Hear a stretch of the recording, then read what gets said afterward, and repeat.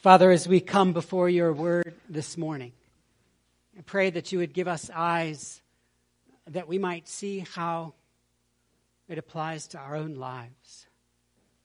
It wouldn't simply be a rebuke of the church in Corinth of a couple thousand years ago. But Father, that you would work it out in our life, that we might see what you're speaking to us about, that we would have ears to hear you, we would have eyes to see what you're doing in our lives, and how you would have us respond to this, your word.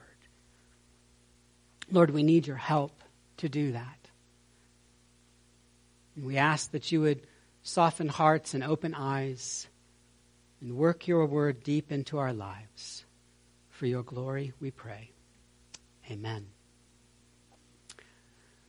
So this is 1 Corinthians chapter 6, verses 12 to 20, as we continue to work our way through this series. This is the word of God. All things are lawful for me, but not all things are helpful. All things are lawful for me, but I will not be dominated by anything. Food is meant for the stomach, and the stomach for food, and God will destroy both, one and the other. The body is not meant for sexual immorality, but for the Lord, and the Lord for the body. And God raised the Lord, and will also raise us up by his power. Do you not know that your bodies are members of Christ? Shall I then take the members of Christ and make them members of a prostitute? Never. Or do you not know that he who is joined to a prostitute becomes one body with her? For as it is written, the two will become one flesh. But he who is joined to the Lord becomes one spirit with him. Flee from sexual immorality. Every other sin a person commits is outside the body, but the sexually immoral person sins against his own body. Or do you not know that your body is a temple of the Holy Spirit within you, whom you have from God? You are not your own, for you were bought with a price. So, glorify God in your body. The word of the Lord.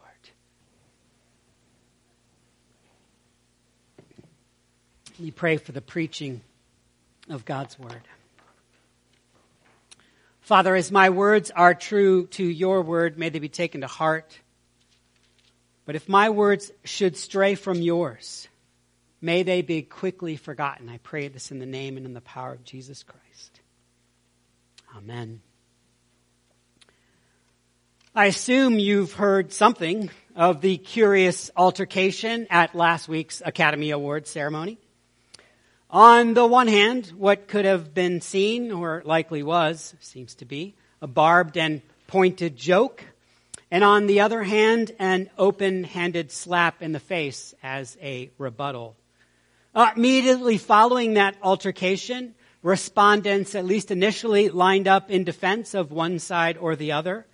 And intense moral outrage was expressed against so mean-spirited a joke by some, and against such a violent response by others. Now, hear me say that I'm quick to agree that both Chris Rock's joke and Will Smith's slap are inappropriate and deserving of rebuke. But what's curious is there was no moral outrage at the expressly stated open sexual marriage relationship that the Smiths have. Neither his wife, Jada, nor Will, Jada, who of course bore the brunt of the joke, nor Will, her husband, the slapper, neither of them wanted to be bound by what they called a traditional monogamous relationship. It's true that recently, after such open-mindedness had almost ended their 20-plus year relationship, they're now rethinking some of those things. But it is a curious reflection on our culture that a man can be perfectly fine with someone else sleeping with his wife, but have no tolerance when a comedian cracks a cheap shot joke. Silence on the sexual ethics front. Incredible moral outrage on the other. How did we get here? Perhaps it's because we believe that all things are lawful for me, with the emphasis being on the for me. So progressive sexual relationships are okay because they are, at least in theory, consensual. Something brings me immediate pleasure. Therefore, I want it because I like pleasure. And because I want it and have the means to get it, I will. After all things are lawful for me. It seems then that we are not too far from the attitude that Paul addresses when he writes to the church in Corinth. Paul's at it again. In this section in the letter to the church in Corinth, he's not pulling any punches, and he continues to rebuke and to correct his beloved Corinthian church, and he truly loves them. He's rebuked them for their divisions. He's rebuked them for their favoritism. He's rebuked them for allowing one member to marry his stepmother. He's rebuked them for lawsuits in particular, and last week for immorality, both social immorality and sexual immorality in general. And now he challenges them on some particular aspects of sexual immorality. And he begins with a repetition of what appears to be one of those several catchphrases, those pithy sayings that Corinth was known for. Paul repeats that phrase, all things are lawful for me. He repeats it twice in this opening verse and then again in 1 Corinthians chapter 10, verse 23. And that threefold repetition has led some scholars to think that the phrase likely came from Paul himself when he planted the church. They presume or they wonder if Paul used it regularly to remind these new believers that now in Christ they are no longer subject to the complicated Old Testament ceremonial laws, that they have freedom in Christ. Certainly, Paul speaks to that elsewhere. And yet here he qualifies it. In our text this morning, we'll see that what's free for us was costly for our Heavenly Father. We'll see that God has redeemed us, and because He has purchased us, Paul makes the argument that our entire decision-making process needs to change. Because we are in union with Christ, our lives must be lived for His pleasure, for His glory. It's not just that all things are for me. Instead, when rightly understood what God has done, we'll rather recognize that all of me, body and soul, is for Christ. And it's a dramatic change, moving from that self-centered worldview of pleasing myself to one of truly desiring to please the Lord. Here's how it starts. Paul begins with that twofold repetition of the phrase, all things are lawful. But each time Paul qualifies. First, he remarks that while all things may be lawful, not all things are helpful. Paul here simply notes what we know to be true. There are some things that are perfectly legal and perhaps in some contexts genuinely good, but they simply don't benefit us for a variety of reasons. Perhaps they might be a distraction to something we're trying to accomplish, some particular goal we're trying to go down the road to, or they'll bog us down from a growth, maybe a growth in grace in Christ that we're trying to see realized in our life. Paul's simply saying here, just because something is allowed doesn't mean it's necessarily advantageous. And then he builds on that point. When he says all things are lawful for me, now he reminds his audience that just because it's allowed, the best response might be to shun that particular thing. Because more than being simply unhelpful or distracting, that thing may actually be addictive. It may try to take you into its power. It may be, in fact, incredibly harmful. There are pursuits, for instance, that our culture has deemed legal. that either are or carry addictive elements in them. I'm sure you can think of several situations, but there are many in which alcohol, for example, some types of recreational and legal drugs, and consensual sexual relationships, they're all legal or can be legal. And yet each of these pursuits can ensnare a participant into bondage. Paul's making the point here. Some things may be legal, but I am not going to let them dominate me. They may have legal power, but they won't have power over me. Paul continues to build his case in verse 13. He now quotes another of those Corinthian sayings. Food is for the stomach, and the stomach for food. What a curious thing to say. Food is for the stomach. I say yes and amen to that on Sunday dinner days. But what's going on here? Why is Paul introducing this saying? Well, Paul's recognizing that the Corinthians are arguing that because the stomach and food are made for each other, so the body and pleasure are made for each other. The idea here is that because finding sensory pleasure in eating a food, that's a perfectly natural endeavor, one might conclude that allowing the body to find sensual pleasure is also perfectly natural. Paul realizes that this line of thinking can then be carried further.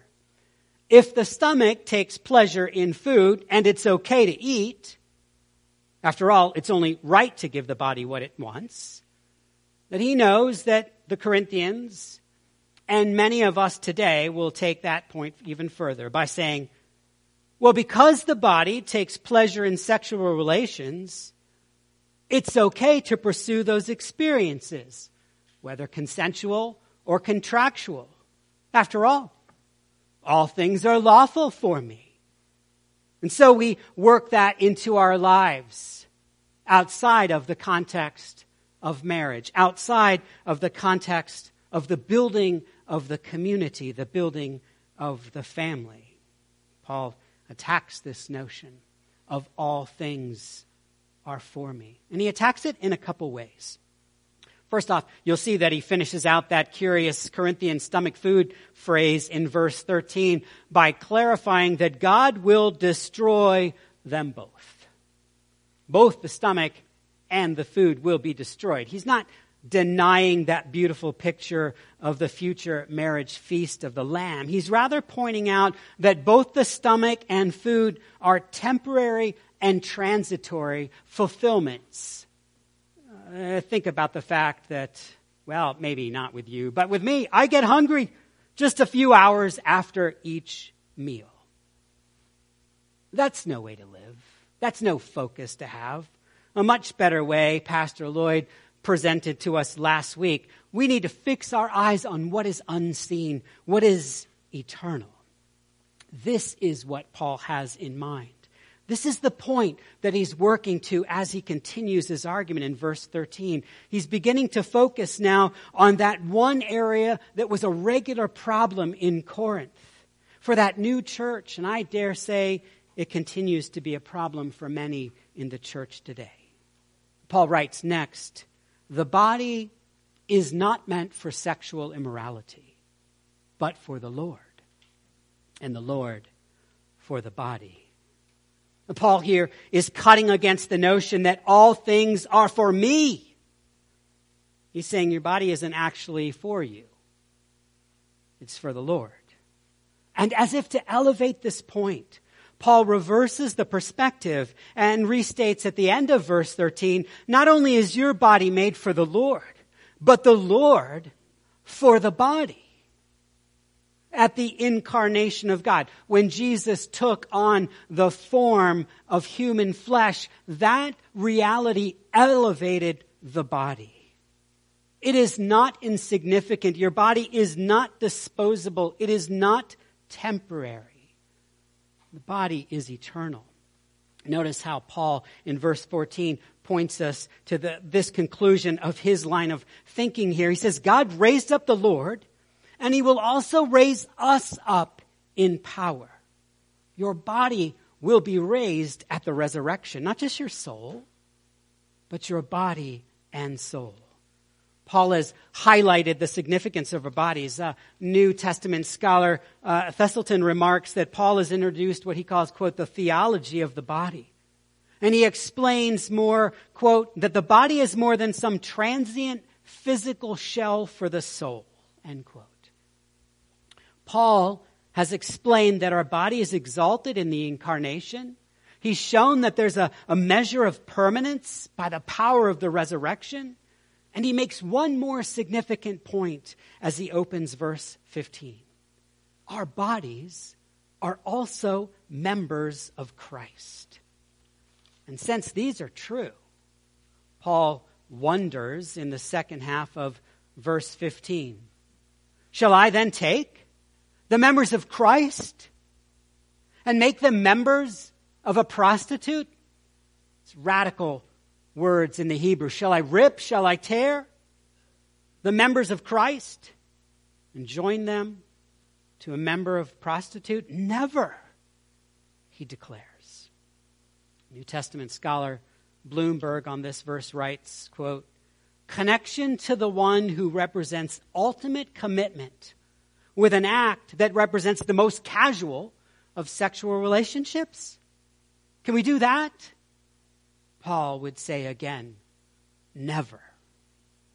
He wants his audience to engage in serious consideration here. He is not talking about casual sex. In fact, he would argue that there is no such thing. Listen to his argument in verse 16. Or do you not know that he who is joined to a prostitute becomes one body with her? Sexual relations change us, and they shape us, which is why God has given us an environment for that. Within the context of a marriage, a husband and a wife are engaged together and they are joined together in that deeply intimate relationship. And if we engage with prostitutes, we're being changed and shaped as well, just in a different direction. Paul is arguing that these individuals become unified together. And I appreciated how Pastor Lloyd spoke of both the sexual and the social, those ethical sins of last week. They're both sins against community. And that is true here as well. Paul then, really trying to get the attention of the church in Corinth, he cites Genesis 2:24. He says, the two will become one flesh. And many scholars feel that he's employing kind of a shock technique here to dissuade the Corinthians from their casual view of sex. Paul uses the term prostitute, and that generates all sorts of debate among the scholars. Is Paul speaking about the sacred prostitutes? Is he speaking about the temple prostitutes? Is he speaking about the secular prostitutes? Honestly, I kind of scratched my head. I wasn't sure immediately if I knew the difference between a sacred and a temple prostitute. Apparently, the difference is where you find them. Are they a part of Roman or Greek worship at the temple? Do they show up at the religious festivals and feasts? Or are they simply just on a convenient corner? In any case, these prostitutes were convenient and accessible. They were discreet and available.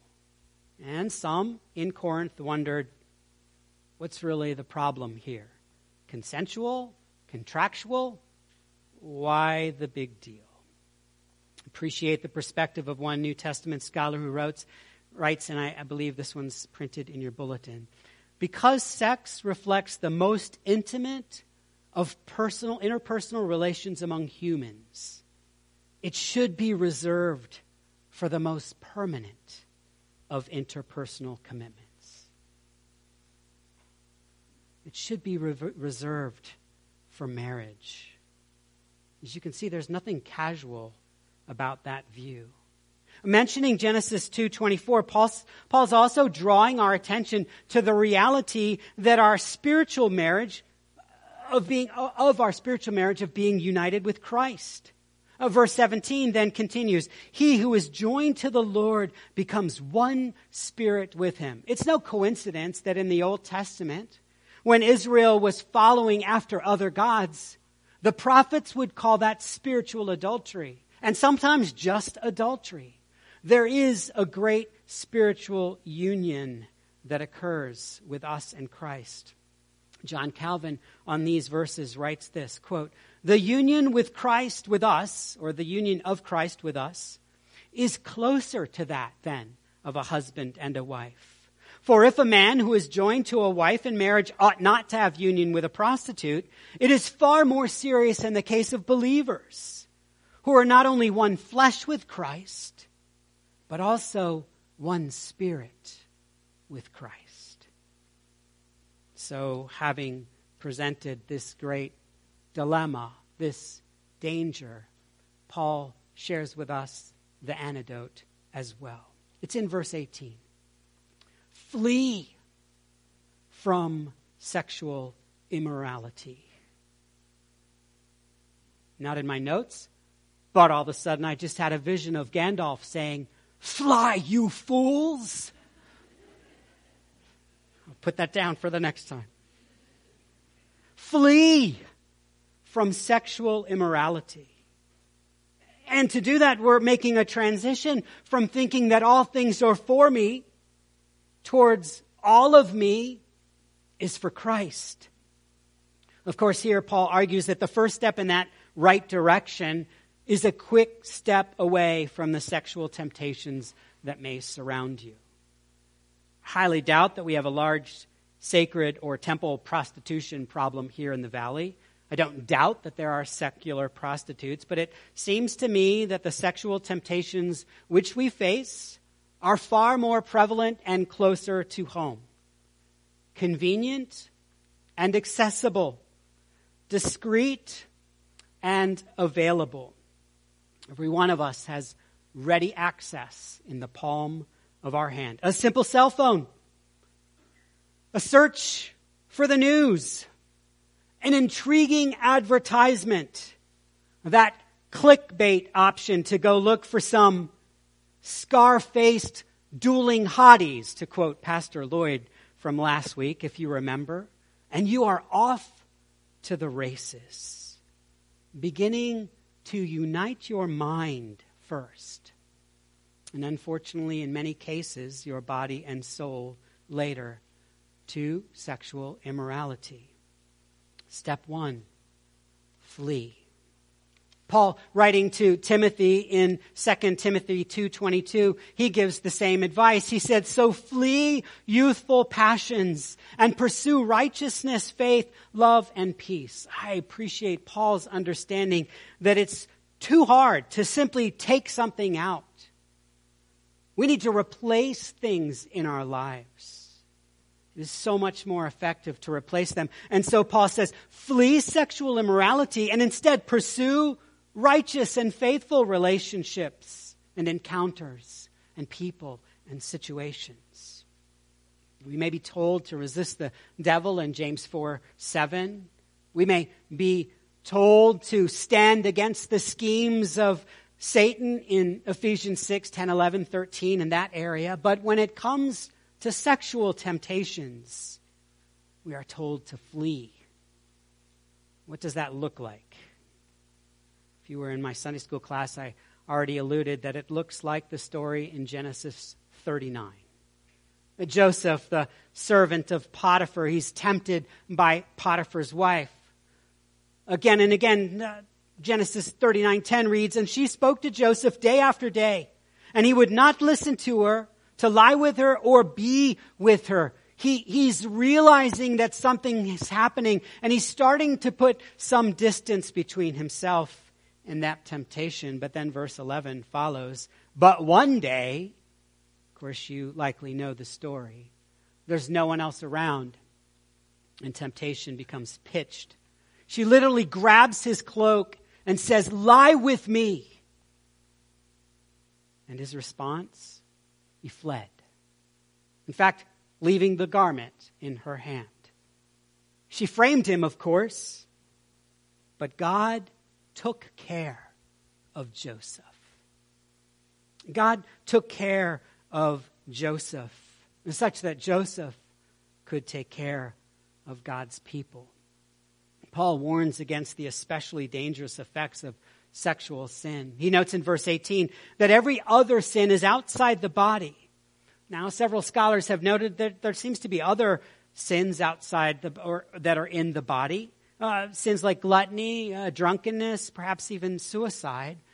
And the scholars say, well, what's the difference? Well, the difference might be that all of those other sins still need some outside factor.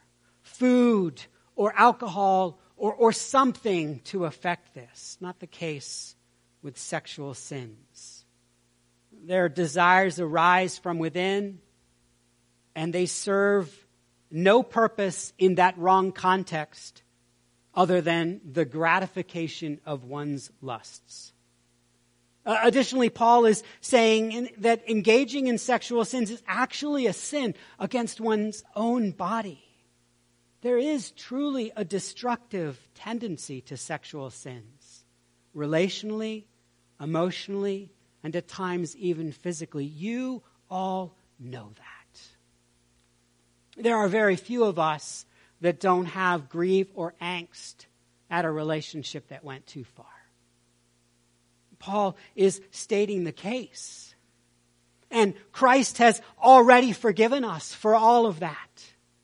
Simply appealing to us that as we come into those situations to flee that and to rest in our forgiveness. Paul is concerned with the physical damages, the effects of lust or unfaithfulness. But he's also concerned, to quote another scholar, with impurity and contamination to the name of Christ, and especially the question of ownership. And so he moves to close this whole argument with these thoughts by asking the Corinthian audience in verse 19, or do you not know? I remember now that the church in Corinth had prided themselves. They're so sophisticated and so wise, so advanced. Paul uses this phrase. He cuts against that idea 10 times in the letter. Or do you not know? And we've actually had 3 of them in our short snippet, in our few verses this morning. We've had 3 of those same questions. Verse 15, verse 16, and now here again in verse 19. It's obvious that Corinth was in need of correction on this point. What is it that they are to know here? It's that they are a temple of God. In chapter 3, verse 16, he made the point that together we are corporately God's temple. But here, each individual is a temple as well. And it's a temple that God's Spirit indwells. In my quiet time recently, I was reading of how Ezekiel was caught up and he was brought into the temple which was filled with God's glory. Solomon also saw that at the dedication of the temple. And God's glory so filled the temple that it drove everything else out. Paul is driving his audience to consider this as well. Let God's Spirit so fill your life with Himself that it pushes everything else out. No more all things for me, but rather all of me for thee, for Christ. After all, and Paul closes, you are not your own. And he explains in verse 20, you were bought with a price. This is the gospel, the good news that God has ransomed us. He saw each of us as a slave to sin, as an addict to sin, blinded by our desire to live for us, working and even deluding ourselves to see all things as lawful, if they were pleasurable, if we wanted it. And in many cases, we may have devalued our body, saw it merely as a receptacle for pleasure. And God has paid the price. And by the blood of His own Son, He has rescued us from that. We are all free from that delusion. Instead of now living for our pleasure, we are now challenged and commanded to live for God's pleasure. With our body that God has redeemed, that God values, that God will resurrect, a body that has permanence, that is in union with our Savior. We can do so much more than mere passing pleasure, mere food and stomach games. We can, with our body as a temple, actually glorify God. We are not our own. Praise the Lord. He has made us so much more, body and soul, in union with Christ. Let me pray. Father, we thank you again for your word. And Father, thinking through the topic of sexual immorality, there's great occasion for some of us to be reminded of things we would rather forget. And to even feel a sense of guilt and remorse and shame. And Father, I ask that as we feel that you would remind us again that we were bought with a price. That you have paid the certificate of debt and you have canceled it. And we are yours and you have freed us to live for your glory, to live for your pleasure, to glorify you in our body. We pray this in Jesus' name and for his sake. Amen.